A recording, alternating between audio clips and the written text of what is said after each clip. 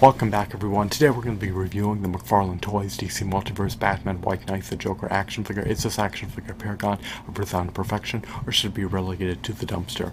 In the form of a quantitative score, my objective opinion, I'd have to rate this action figure to be a 7 out of 10. It's meritorious in no facets. It is so cylinders. My only gripe appertaining to this figure, my only reservation appertaining to buying this figure, is that it commands a steep, hefty, staggering, exorbitant, lofty premium price of over $20.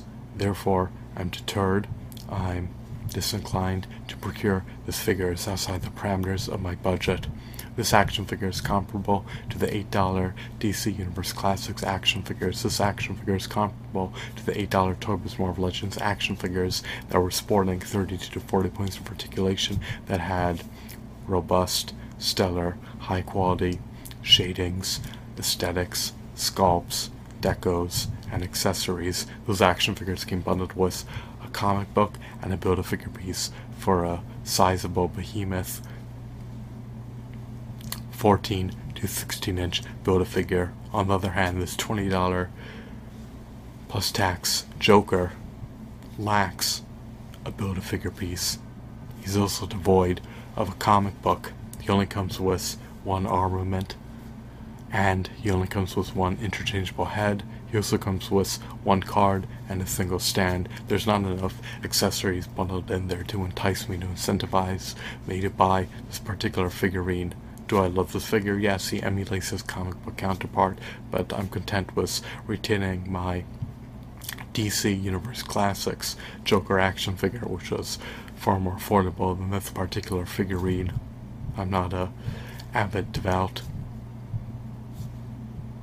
Batman White Knight fan. I love the Batman animated series, but I never got into the Batman White Knight comic book arc, so I'm not familiar with this Joker character, but he may be a heroic, valiant, noble version of the Joker in an alternative DC universe. I do not know. I'm not familiar with this particular story arc. I love this rendition of the Joker. Hopefully the price will plunge sometime in the pending future. If it doesn't, then so be it. This action figure is a pass, but for $20 plus tax, or more than 250% more than the retail price of the Toys Marvel Legends action figure, it should come bundled with a Build-A-Figure piece, an additional figure, additional accessories, more interchangeable heads. It should be sporting 30 to 40 points of articulation. I love how this action figure has a high quality sculpt, high quality aesthetics, high quality shadings, high quality textures, and high quality accessories, but there needs to be more compact into the packaging to entice me, to incentivize me, to compel me to buy this figure. So it's a pass for me, unfortunately. I hope that you found this video to be intriguing and insightful. If it were priced at $8, I'd have to rate it to be a 10 out of 10, even though it's devoid of finger joint articulation. But since it commands a steep price of $20 plus tax,